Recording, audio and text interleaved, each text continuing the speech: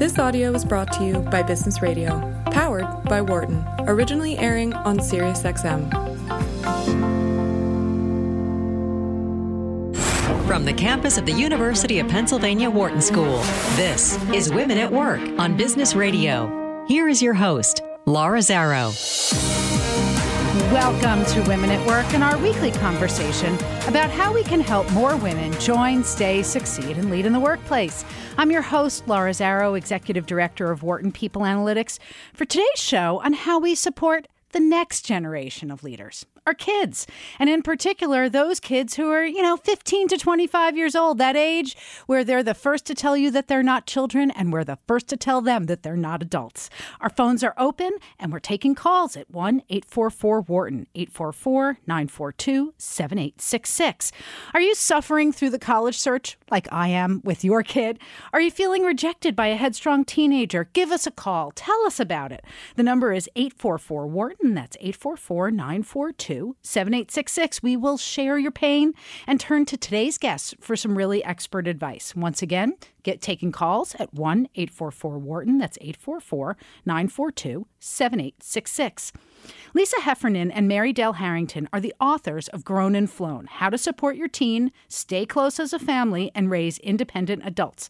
They're also the founders of the Grown and Flown website, an online community of more than 200,000 parents with older children, which was launched when each of their youngest kids were in high school. And it's now the largest website for parents of kids of that age and engages, hundreds of thousands of people. In past incarnations, Lisa and Mary Dell have worked in television and media, on Wall Street, and in politics, and they've managed to do it all while shepherding their own kids into adulthood. So welcome to Women at Work, Lisa and Mary Dell. Thank you. Thanks for having us, Laura. Thanks for having us. So, Mary Dell, I want to start with you. How did this start, the website start? How did you get a sense that sharing information about this online was both important and would have an audience? Well, Lisa and I have 5 kids between our 2 families, and after our 3 older boys had gone off to college, we still had our 2 younger ones in 10th grade.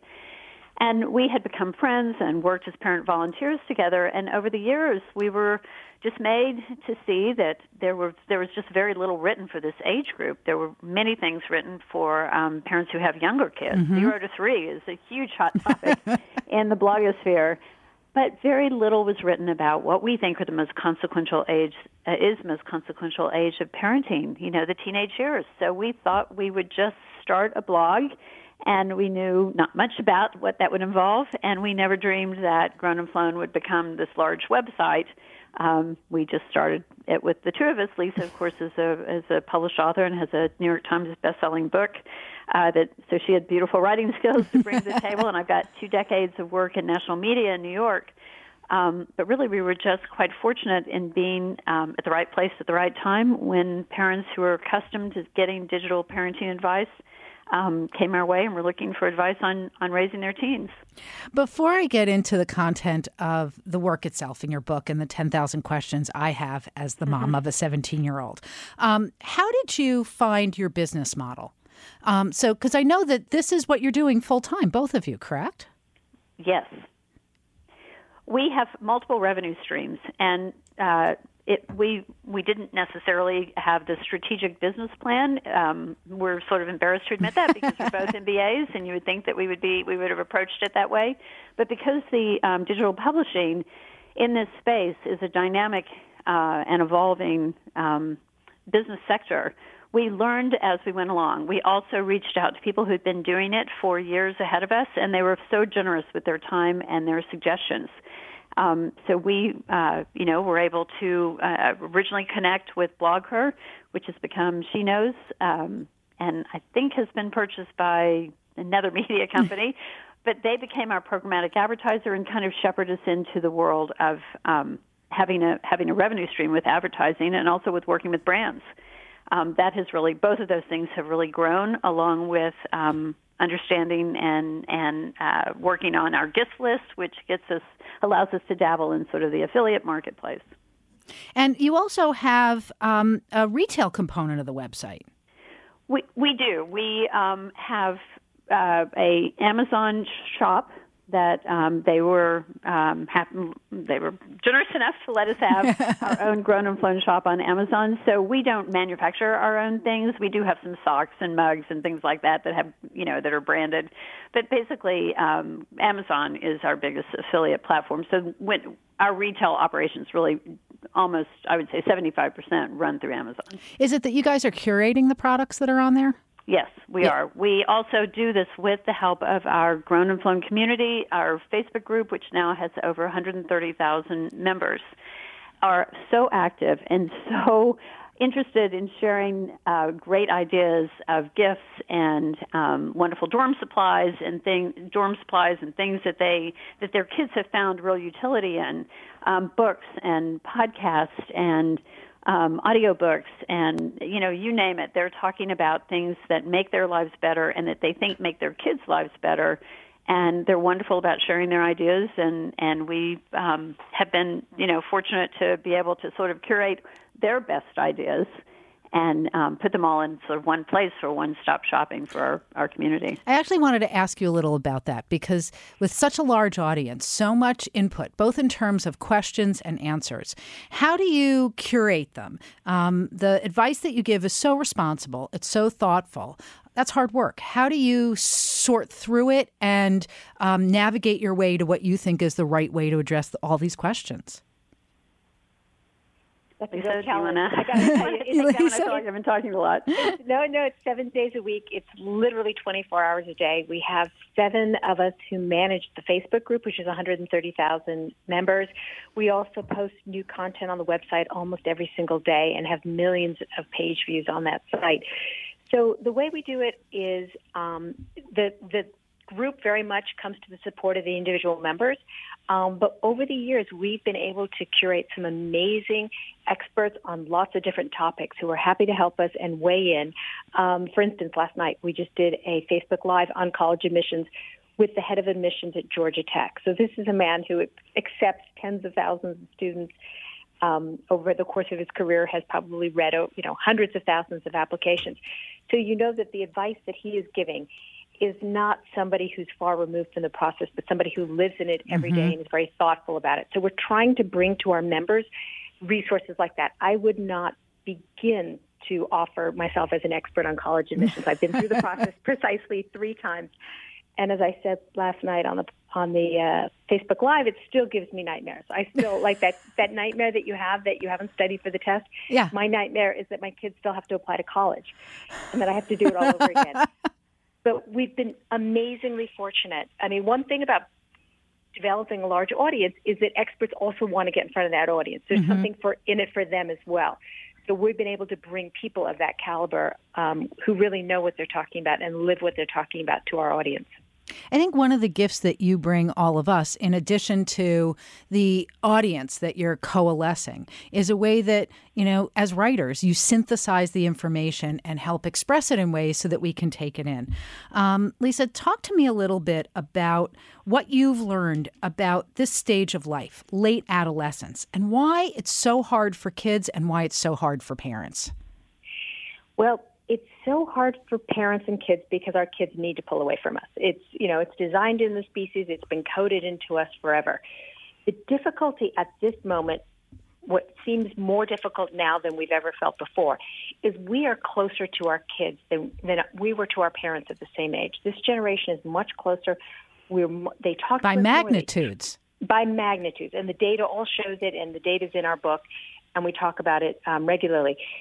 So we are trying to tread ground that we're not very comfortable with. We don't want to stop them from growing up. We're not trying to inhibit their independence. But at the same time, that closeness that our families are experiencing is absolutely fundamental to all of us. So we are constantly walking a tightrope between doing too little and too much. And we cannot look at our own adolescence as a model for us. And I think that's where a lot of the challenge comes from. Absolutely. I mean, even in my own, I know that by the time I was 18, I thought I was never coming home again. I was ready to go. And I had a very different, and I love my mom, but I had a very different relationship with her than I have with my daughter. And, when you went to college, you probably talked to your parents once a week on the phone. On a payphone. Yeah. And if your parents were like my parents, while you were having that 5-minute phone call, they were reminding you how expensive that 5-minute phone call was. Were you there? Yeah, exactly.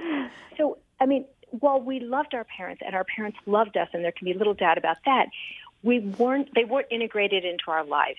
You're sending a kid to college. You will still know what's happening in her day-to-day life. She will take a picture of something she's eating and she will send it to you. She will, something funny will happen and she'll either, shoot you a quip or send it to your family thread. Your family is probably all in a thread together, as many families are. So that conversation that we talk about that conversation going from the wooden dinner table to the digital dinner table, where the conversation just continues in a different form. That's a great metaphor. So for people like me who are afraid that that she's really going away, that I'm going to lose her. And especially when we just got past what were some of those particularly hard years, and we're having a blast together. It's painful that this happens this way, right? They suddenly become, buddies with you again, and now it's time for them to go. I know, she's fabulous and she's leaving. So this metaphor of how do we create so the dinner table, it's a metaphor for how we create a time each day where we connect with each other and share something. It's more that so I have 3 sons, and you can imagine what that's like. It involves a lot of poking fun at each other. It involves sending people the funniest, stupidest things they've seen that day. That's what happened at our dinner table, and that's what happens in our family thread. So the conversation, well, it isn't a particular time of the day. The same tone of conversation, the way we interacted, has just moved into the digital space.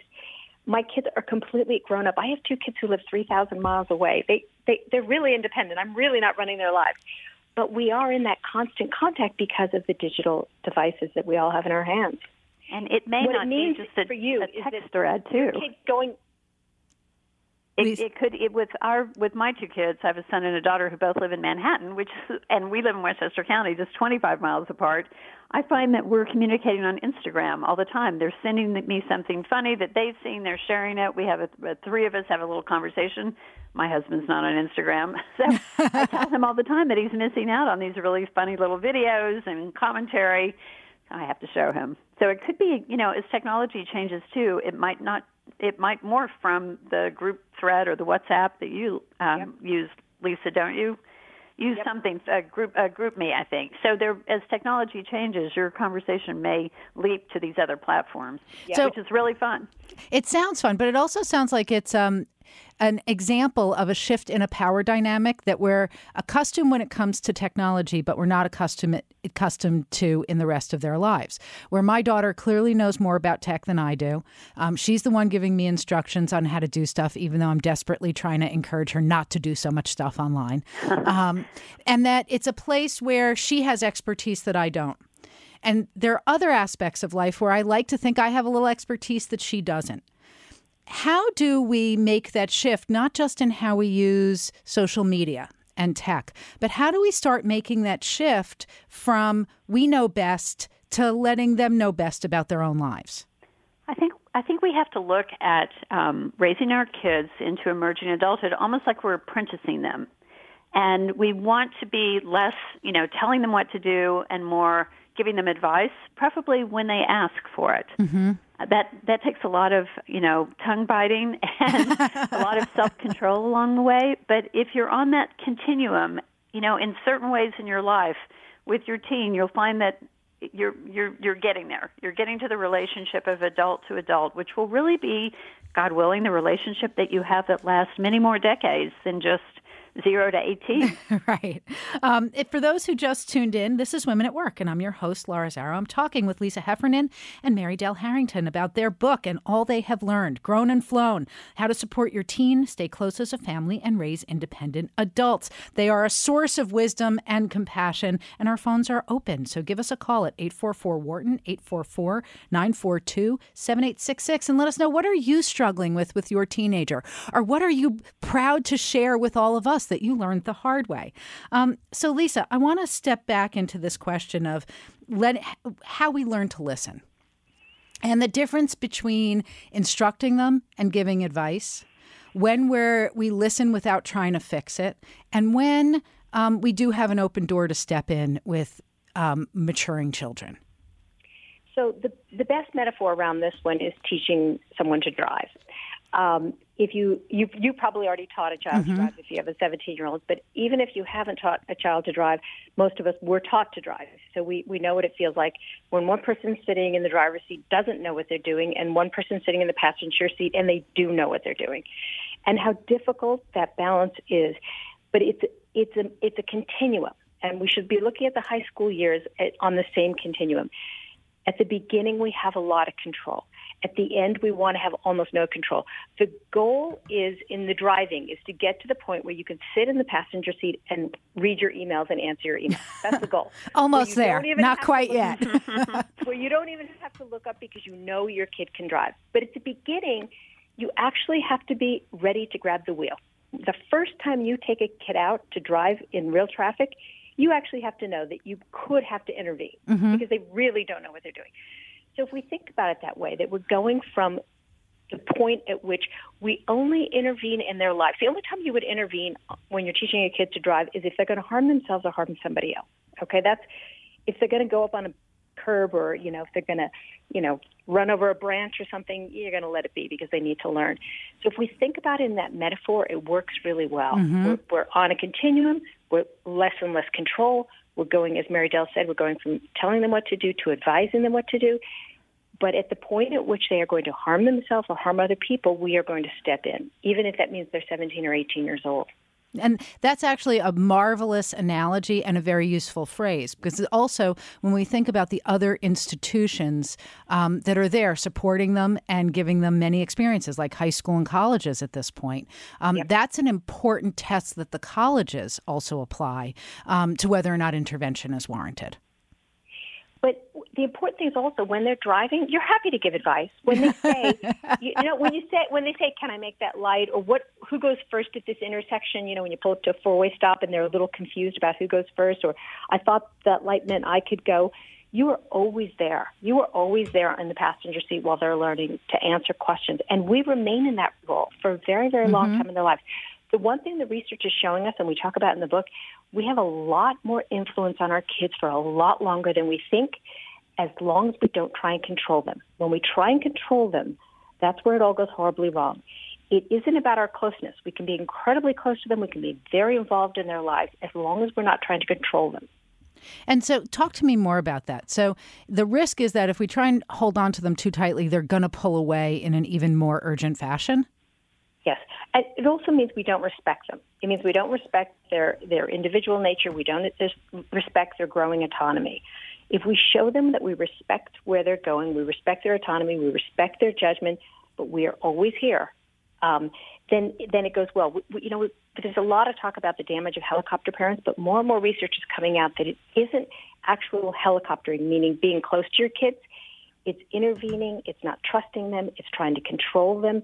Those are the dangers. If you don't do those things, you can still be very involved in their life and be a very, very positive influence. And right. And I think that's where the metaphor of the helicopter to me is this noisy hovering, ready to swoop in. And that's different than being on the sidelines and being there as a form of support and a resource when they ask for it. Right. And it's the controlling aspect that really, as Lisa said before, is where all the trouble comes in, not the closeness and not the support. And I have to say, my daughter has been trying to make this clear to me, which I appreciate, and she's done it very kindly. They're good at that, aren't they? Amazing. But the thing that I appreciate of the way you just framed this, which is so fundamental, and I think it applies not just to our relationship with our kids, but with our partners or our coworkers, is that when are we communicating a lack of respect? Yeah. And so talk to me about, in this process of helping them go out there, helping them feel connected in a healthy way, what are the ways in which we should be trying to express our respect for them? Are there particular things we should pay attention to? So if we want to do it in a positive way and not just not do the bad things. So our kids know us. They know what we like. They know what we don't like. They know what we approve of. They know what we would prefer that they do. When they do something that they know wouldn't be our first choice, it can be the classes they pick, it can be the way they wear their hair, it can be what they've pierced, it can be anything, any of the things that teenagers do, and we accept it wholeheartedly. Then we're saying to them, "Wouldn't be my choice. It's your choice, and I'm there to respect it." So over and over again in small ways, as they're making decisions that we wouldn't make. So even things like, I've got kids who did their schoolwork at the last moment. It made me psychotic, literally psychotic. But I had to learn just to let them do it, because over and over again, they had shown me that even though they were doing it at the last minute, it got done, and it got done to the standard that we agreed that they needed to work at. So I need to show them that respect and just sort of back off. So it's showing them that even though it wouldn't be your choice, you completely accept that it's theirs, and you stand behind it, not begrudgingly, but wholeheartedly. What about when they haven't come to us, but we see them doing something that we're concerned about? How and when do we approach them so that they're likely to hear us, but that we're not communicating disrespect? It's tricky. If it's something that is of major, risk to their health and well-being, obviously we have to intervene. I mean, that's going back to the car analogy where they're about to crash or harm themselves or someone else. We have to grab the wheel.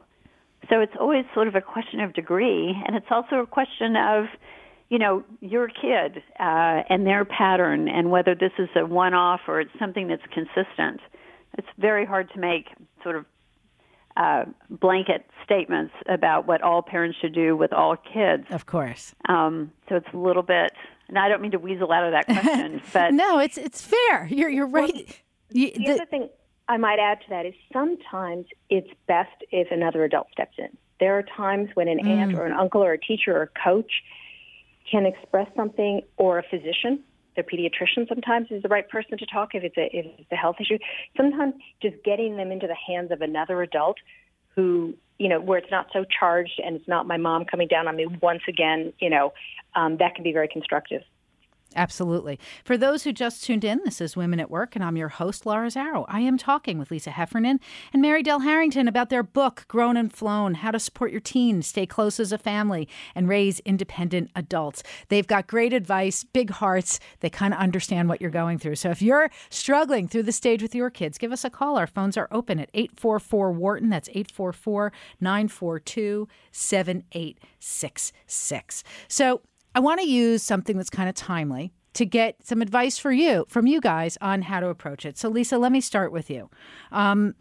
Early decision applications are due at many schools this Friday.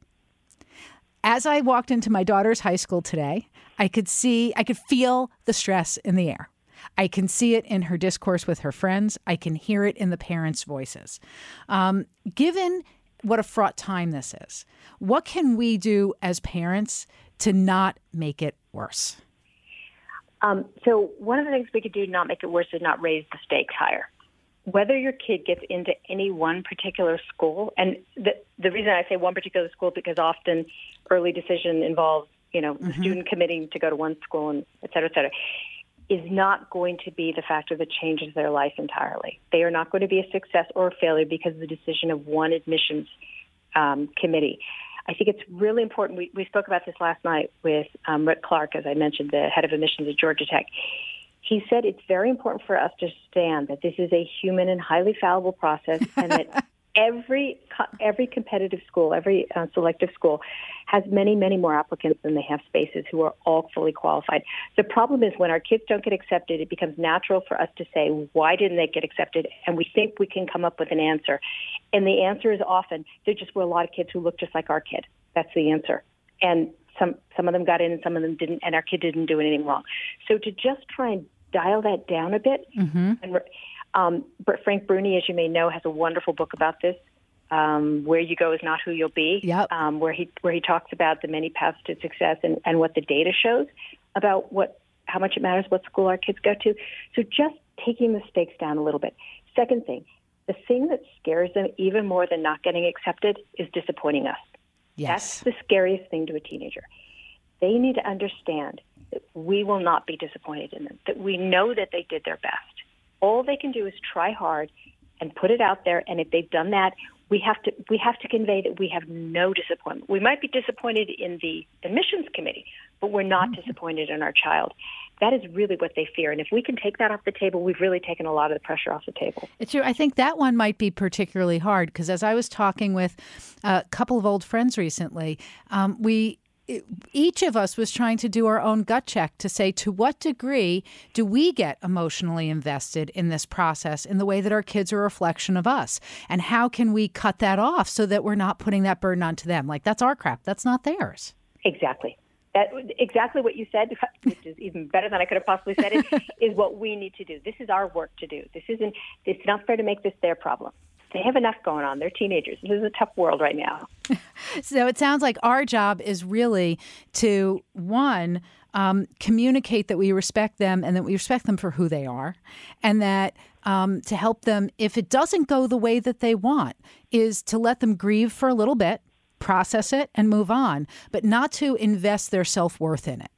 Yeah, two things about that. One is the faster we move on, the faster they'll move on. So sometimes it's the parents who are doing the grieving.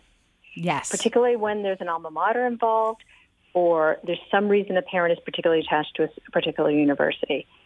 We live in a country with lots of amazing universities, so we have to try and move on and be the adult in the room, so to speak.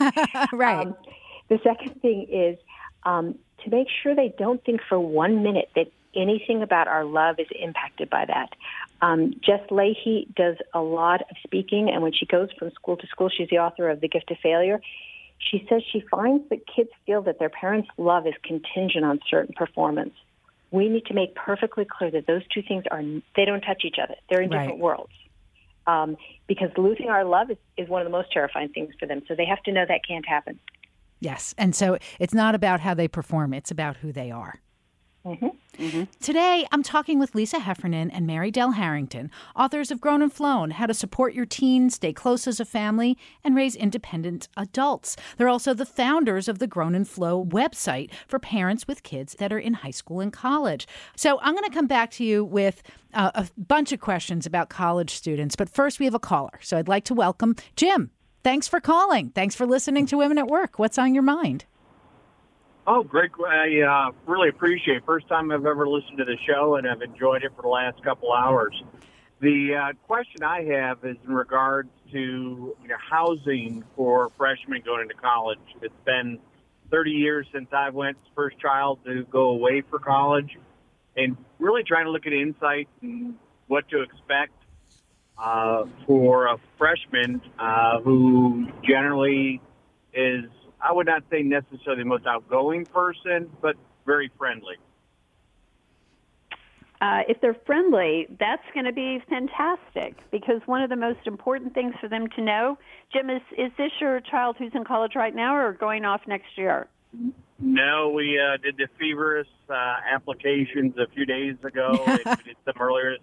He's applied to 5 schools and been accepted to 3 of them so far. Yay, that's fantastic. Yeah, they're all 8 hours away, though. So Mom and Dad are a little nervous. Our daughter went 7 hours away, and we managed, so hang in there. You know what? Being friendly is a great attribute, a great skill, because at the very beginning of school, there's this phenomenon that doesn't really happen later on. No one thinks it's weird if you go up to somebody and say, hey, I'm a new, are you a freshman here? Or, hey, can I sit here? Everyone is so much more open to making friends the first 6 or 8 weeks of school than they ever will be later on. So if your teen is a little outgoing or friendly, however you define it, that will be hugely valuable. You should also remember to give them a doorstop when they go off to school so that they can easily keep their freshman dorm door open from time to time to encourage people who will soon be their hallmates and good friends to come in and just sort of hang out and chit-chat. Oh, it's a great idea. I never thought about that. Appreciate that. Yeah, I think it's an excellent idea. And the other thing, Jim, is that what I've seen with a lot of freshmen coming in, those who are friendly but still nervous, is that a little encouragement to get tuned into the activities that are going on, to connect them to their RAs, to make sure that they feel connected to somebody who's there from student services who can just welcome them into the fold. It's like you give them the handoff and then they're good to go. especially if they're not extroverted. The last thing I would add, Jim, it's Lisa, is there's a lot of research. We have a lot of research over the last 50 years of freshmen. UCLA's been doing a longitudinal study which looks at lots of different things. And one of the things they found is that over 60% of freshmen are homesick at some point. Now, every one of those 60% of freshmen think they're the only one who's homesick. And I think one of the problems is we send kids off telling them this is going to be the best 4 years of your life. And as we say in the book, one of my sons who loved college like nobody I've ever known has loved college describes it as the best 3.5 years of your life. That first semester where you may not have many friends, you're far from home. If you have a dog, your dog isn't there with you.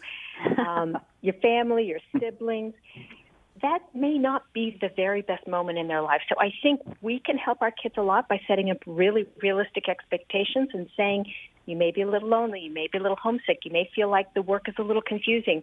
Call us, we're here. Everybody's going through the exact same thing. I think that's really great advice. And don't let them think that their kids, their friends' Instagram pictures are the reality. Everybody puts their best foot forward with Instagram, so they begin to think that the colleges where all their friends went are where all the fun is happening. And it's not happening where they are, but that's just kind of an Instagram facade. Jim, I hope that's helpful. That's been very helpful. Thank you very much. And thank you for calling and tuning in. If anybody else would like to call, you can reach us at 844-WHARTON. That's 844-942-7866. So since Jim's brought us into this conversation that I wanted to have anyway of, how do we prep them to go to college and how do we help them in the earliest stages? Another one of the things that's coming up this weekend and next weekend is Parents' Weekend at many schools. This is going to be the first time for many where their parents get to reunite with their kids in this new environment. What advice do you have for us for how to prepare for it and how to make the most of it? Well, you definitely want to have realistic expectations about how much time you'll actually see your college freshmen. Because at this point, they may have already gotten involved in some clubs, some activities. Lisa tells an amazing story of when she went to Parents' Weekend and her son wasn't even there. You're kidding. No, he didn't tell me until I got there. He'd gone to play a game at another school. Oh, my God. So you had a lovely visit of the buildings he lives in. I went to some classes, and then I left, and I never saw him. Yeah. Oh, that's crazy. Okay, so let's first RSVP to our kids. Absolutely. What you also want to do is, not assume that your kid is going to want to spend every waking moment with you. You sort of let them take the lead. One way to, though, have a pretty good idea that your kid is going to want to join you is if you invite them to a big dinner and invite their roommate or friends whose parents may not be able to come. But feeding is always a really good thing because certainly by this point they are really sick of the dining hall. Okay, we're gonna put this to use next weekend. We're going up to visit my sweetheart's son at school. Oh, wonderful. So let's back up for a little minute because, there's where Jim is and where I am. Our kids are applying. We're trying to figure out, once we survive this application process, how we actually then get through the journey from we've tuition deposited to we're kissing them goodbye and driving away from school. Emotionally and practically, how should we be thinking about the next few months? The book is full of practical suggestions, and we would actually keep you here for hours if we bored you with that. Yeah, the section in it is really amazing. It's already dog-eared, and I've taken pictures and shared them with friends. Oh, thank you. We're so happy about that. The overall advice here is that it's not 1986. There is nothing your kid can't get delivered to their dorm room. Less is more. So parents, because we feel this pain about them leaving, we sometimes take it out by trying to buy things. Just watch a parent in Target or Bed Bath & Beyond, over the summer, trying to foist things on an 18-year-old who wants no part of all this junk that his or her mother is filling the trolley with, the shopping cart with. So I think it's super important to remember this isn't the moment that it was. Don't waste a lot of money. Don't waste a lot of time. You're going to have to move all that stuff, and you'll end up moving a bunch of stuff home in May that they have never even opened or touched. So on a practical level, it's important to think about those things. On an emotional level, I think we need to let ourselves off the hook. This is painful. And one of the things we do is beat ourselves up and say, well, why am I crying? My kid's going to college. This is what should be happening. this is a person who means more to you than, almost anybody on earth, except maybe the other close members of your family. The fact that they're leaving and that your life is changing is painful, and it may be painful for them as well. And I think we have to one of the things that we have found parents find very helpful is finding in community, finding other people who are experiencing the same thing and going through it with them, whether that community is online or in real life, whether that's one best friend, somebody that you can talk about this transition with. And I think what Lisa's talking about, whether it's a in real life friend or a digital community, I mean, we have been amazed with our Grown and Flown Parents Facebook group. We now have over 134,000 members, and we've seen it's now 4 years old, and it's grown, by hundreds, literally hundreds of people every single day, all parents of high school and college kids, and we see this swell of emotion, literal engagement rising as you hit prom season, and the most beautiful photos in the world, thousands of them, as people post their prom pictures and then graduation, and then we start to get this poignancy, this like collective knot in our throats. Please, I'm tearing up as you're even suggesting it. Well, I mean, as people get ready to take their kids to college, it's a highly emotional moment, and I think even parents, your listeners who have kids who are younger can remember what it felt like when they dropped their kid off at kindergarten or even preschool, or it's a moment where you turn around and realize they're going one way and you're going another. Mm-hmm. When it's the freshman dorm, you realize that's a big moment, and they're not going to be under roof for some time. Yeah, it is a big change. I want to switch gears for a minute to talk about another more somber facet of it not being in 1986 anymore. Increasingly, we are aware of the ways that our teens are struggling with depression. And one of the things I thought was a really important segment of the book is you tell the story of one of your sons, I think, and how you started to realize that depression manifests in teenagers in a very different way than it does with adults. Could you talk with us about this a little bit? Yeah, it wasn't one of our sons. Okay. Tracy Hargan is one of our writers, and she wrote this amazing piece where she talked about her son, Will, who was a junior in high school at the time, happy, seemingly super happy, friendly, doing well in school, connected, came to her one day and said, "Mom, can we talk?" And her initial reaction once he told her that he was feeling that he was suffering from depression was to say, "You can't be depressed. I see how you are." But in teenagers, as you're starting to say, it manifests itself quite differently. It can be like a numbness or just uncaring, just a feeling of detachment. It doesn't look like what an adult might expect an adult depression to look like. And she said that she completely was open with him.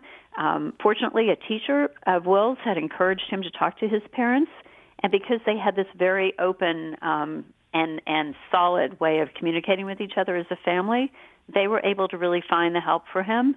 And they have actually gone on to be spokespeople. In fact, they were just on CBS Morning News, had a roundtable, I believe, last week. And they flew Tracy and Will to be part of the studio audience to participate in this because they feel that it's so important to be open about what he experienced that they want to share. They want him to share. Tracy wants to share from her standpoint, what it felt like to mother a teen who is suffering. And that it started with that moment where you realize you need to listen and tune in and take it seriously. Absolutely. When your kid comes to you and says, "Mom, can we talk?" that's the moment you put your phone down and you give them 100% of your attention. Right, where the only answer is, of course. By the way, this is Women at Work, and I'm your host, Laura Zarrow. I'm talking with Lisa Heffernan and Mary Dell Harrington about their book, Grown and Flown, How to Support Your Teens, Stay Close as a Family, and Raise Independent Adults. Parents, we'd love to hear your stories, how you've navigated these moments in your lives. Our phones are open at 1-844-WHARTON. That's 844-942-7866, and give us a ring. So I want to talk about another one of the hard subjects that I think gets, unfortunately, is very connected to the emotional stress and trauma that some kids are experiencing. And the AAU survey, the American Association of Universities, did a follow-up survey to their 2015 survey on sexual assault on college campuses. And it's kind of horrifying to realize that 25% of college undergraduates encounter sexual assault in one form or another. It does affect both genders, even though it's predominantly affecting our women students. That's 1 in 4. As parents, what do you suggest we do? What have you learned so that we can help prepare our kids to go into this environment without frightening them, and also understand how to help them should we learn that this is happening in their orbit? It's one of every parent's nightmares and our fears. We hear this from parents of high school students all the time, that this is one of their big fears about sending their kids off. And we have a section in the book. We interviewed a policewoman who specializes in sexual crimes. We interviewed a physician about what to do if such a thing happens. We interviewed a rape counselor as well, and we brought their expertise to the book. We are not experts on this topic. But one of the things that I think is very important to tell students and to explain to our kids before they look is that the kind of rape that you're talking about, the kind of sexual assault you're talking about, is not what we think of in the press. It is not somebody sneaking onto their campus who has no affiliation with the university and, jumping out of the bushes and grabbing them and assaulting them. It is more than likely they would know their assailant. Yep. And when teenagers understand that, it helps them be on guard for something different. They're looking for something different than what they might be looking for. And also a statistic that you noted in the book that I think was important is that the majority of those assaults happen in the first 3 to 4 months of school. It's a dangerous time for a number of reasons. It's a dangerous time because many of our students are having their first exposure to alcohol and drugs as well in a setting where there is no adult supervision. So while high school teenagers obviously sneak alcohol, sneak drugs, there are parents around, there are adults watching, there are people trying to intervene. We keep a lid on it in a way that doesn't happen in college. So some of that has to do with the use of alcohol, particularly in these early years with teenagers who are not prepared to drink. Absolutely. So I highly recommend if you're going to pick up the book, there's lots of reasons to pick up the book, but I thought the section where you talk about this was particularly useful. I want to talk about the positive side of the free will and life at college. So, while they're hopefully not going to have these negative experiences, a lot of kids become sexually active in a way they weren't in high school, or they're ready to be honest about the ways that they're sexually active when they weren't in high school. As parents, what have you learned about productive ways to help prepare our kids for that time of their lives? One of the big questions that we see in the – sorry, Lisa, do you – Go ahead, Berto. Okay, one of the big questions that we see in the group quite often comes from mothers of daughters who want to know when is the best time to take their daughter to a gynecologist. And in many cases, as it was with me and my daughter, she had a skin, terrible teenage acne and needed to go see a gynecologist to get a prescription for Accutane because her pediatrician couldn't do that. So anyway, I felt it was a huge silver lining because it gave us this sort of very, non-sexual reason to visit someone who could help her with her sexual health. And I was super nervous in the waiting room, but relieved to know that Annie went back and talked to the doctor independently and privately. And I think that's actually a really big moment for parents whose kids are going off to college. And I wouldn't wait until it's August before you take your kid to school. Sometime during their junior or senior year, they need to have an opportunity to speak to a medical professional about their sexual health, both boys and girls. With girls, it's easier because it's a specialist, it's a gynecologist. Right. But with boys, going into their pediatrician and giving them the time and the privacy to have the conversation about their health on every level is really important because this is another way where we're saying to them, we're handing off these medical decisions. We're handing off your care, your self-care, and your self-health care to you. You're someone who is in the driver's seat now on this very, very important thing. So certainly conversations around why that's important, but giving them that opportunity to talk to a medical professional privately is really key. Yeah, something that a friend of mine did that I thought was really interesting, and as time has passed, she's reported that it's gone pretty well, is that even when they were going to the pediatrician, she was still an early adolescent, and she started a norm of, I'm going to give you some time to talk to your doctor alone without me in the room. Right. Yeah. And there was a nurse in the room, so they knew that it wasn't just one-to-one, but that the parent removed themselves from the situation to say to the child, you have a right to have your own relationship with your doctor. I think that's great. I think that's a huge that's a great business parent practice. I think it's also a good thing to do. This is something I did with my kids, is say, okay, you're going to go see the doctor. Have you thought about some questions that you want to ask her? Are there some things that we should talk about in advance? Because it might be the case that sex is the furthest thing in their mind. When they're a 16-year-old or 17-year-old, maybe your child is sexually active at that age, or possibly not. But it wouldn't be a bad thing to do for parents to say, have you thought about, questions you're having around sexual activity, or this is a good opportunity for you to ask those questions to someone who you can trust. And okay. I'm going to give you that moment yourself. So I want to talk about this on the flip side. And Lisa, I don't know what thoughts you have on this. It's likely that the kids are thinking about sex all the time, just not in a way that they want to talk to a doctor about. They have these amazing little devices in their hands where they can get access to all kinds of things that they're working very hard to make sure we don't see. How do you suggest we help them understand that world? It's like we can't hold back the ocean during a hurricane, and nor can we prevent them from going online. How can we help them make sense of what they're seeing and not be hurt by it?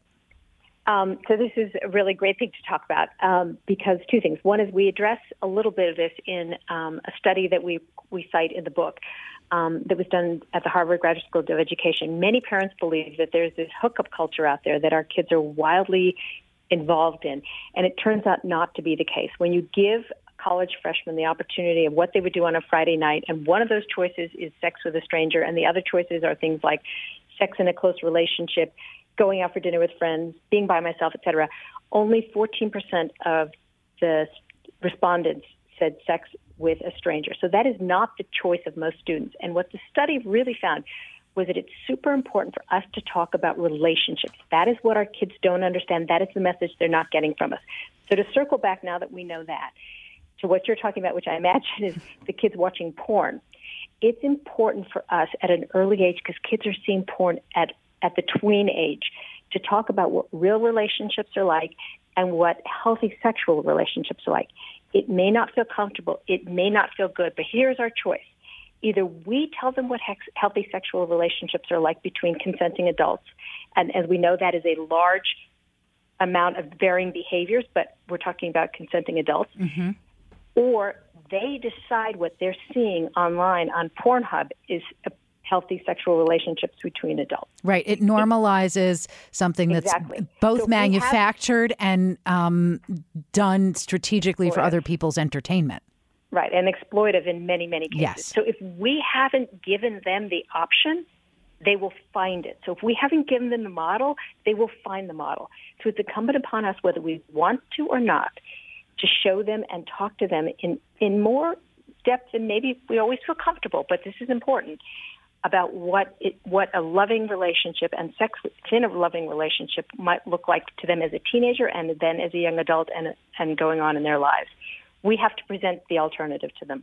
Absolutely. I couldn't agree more. So there's also another component of how we start teaching them about adult relationships, and that's not necessarily in sexual ways, but actually in interpersonal ways. And it's something that you talk about in the book. How can we, in how we interact with our own partners, start to model for them ways of having a healthy adult relationships and talk to them about things that they're seeing, but we may not always want to explain to them, like when we fight with a partner?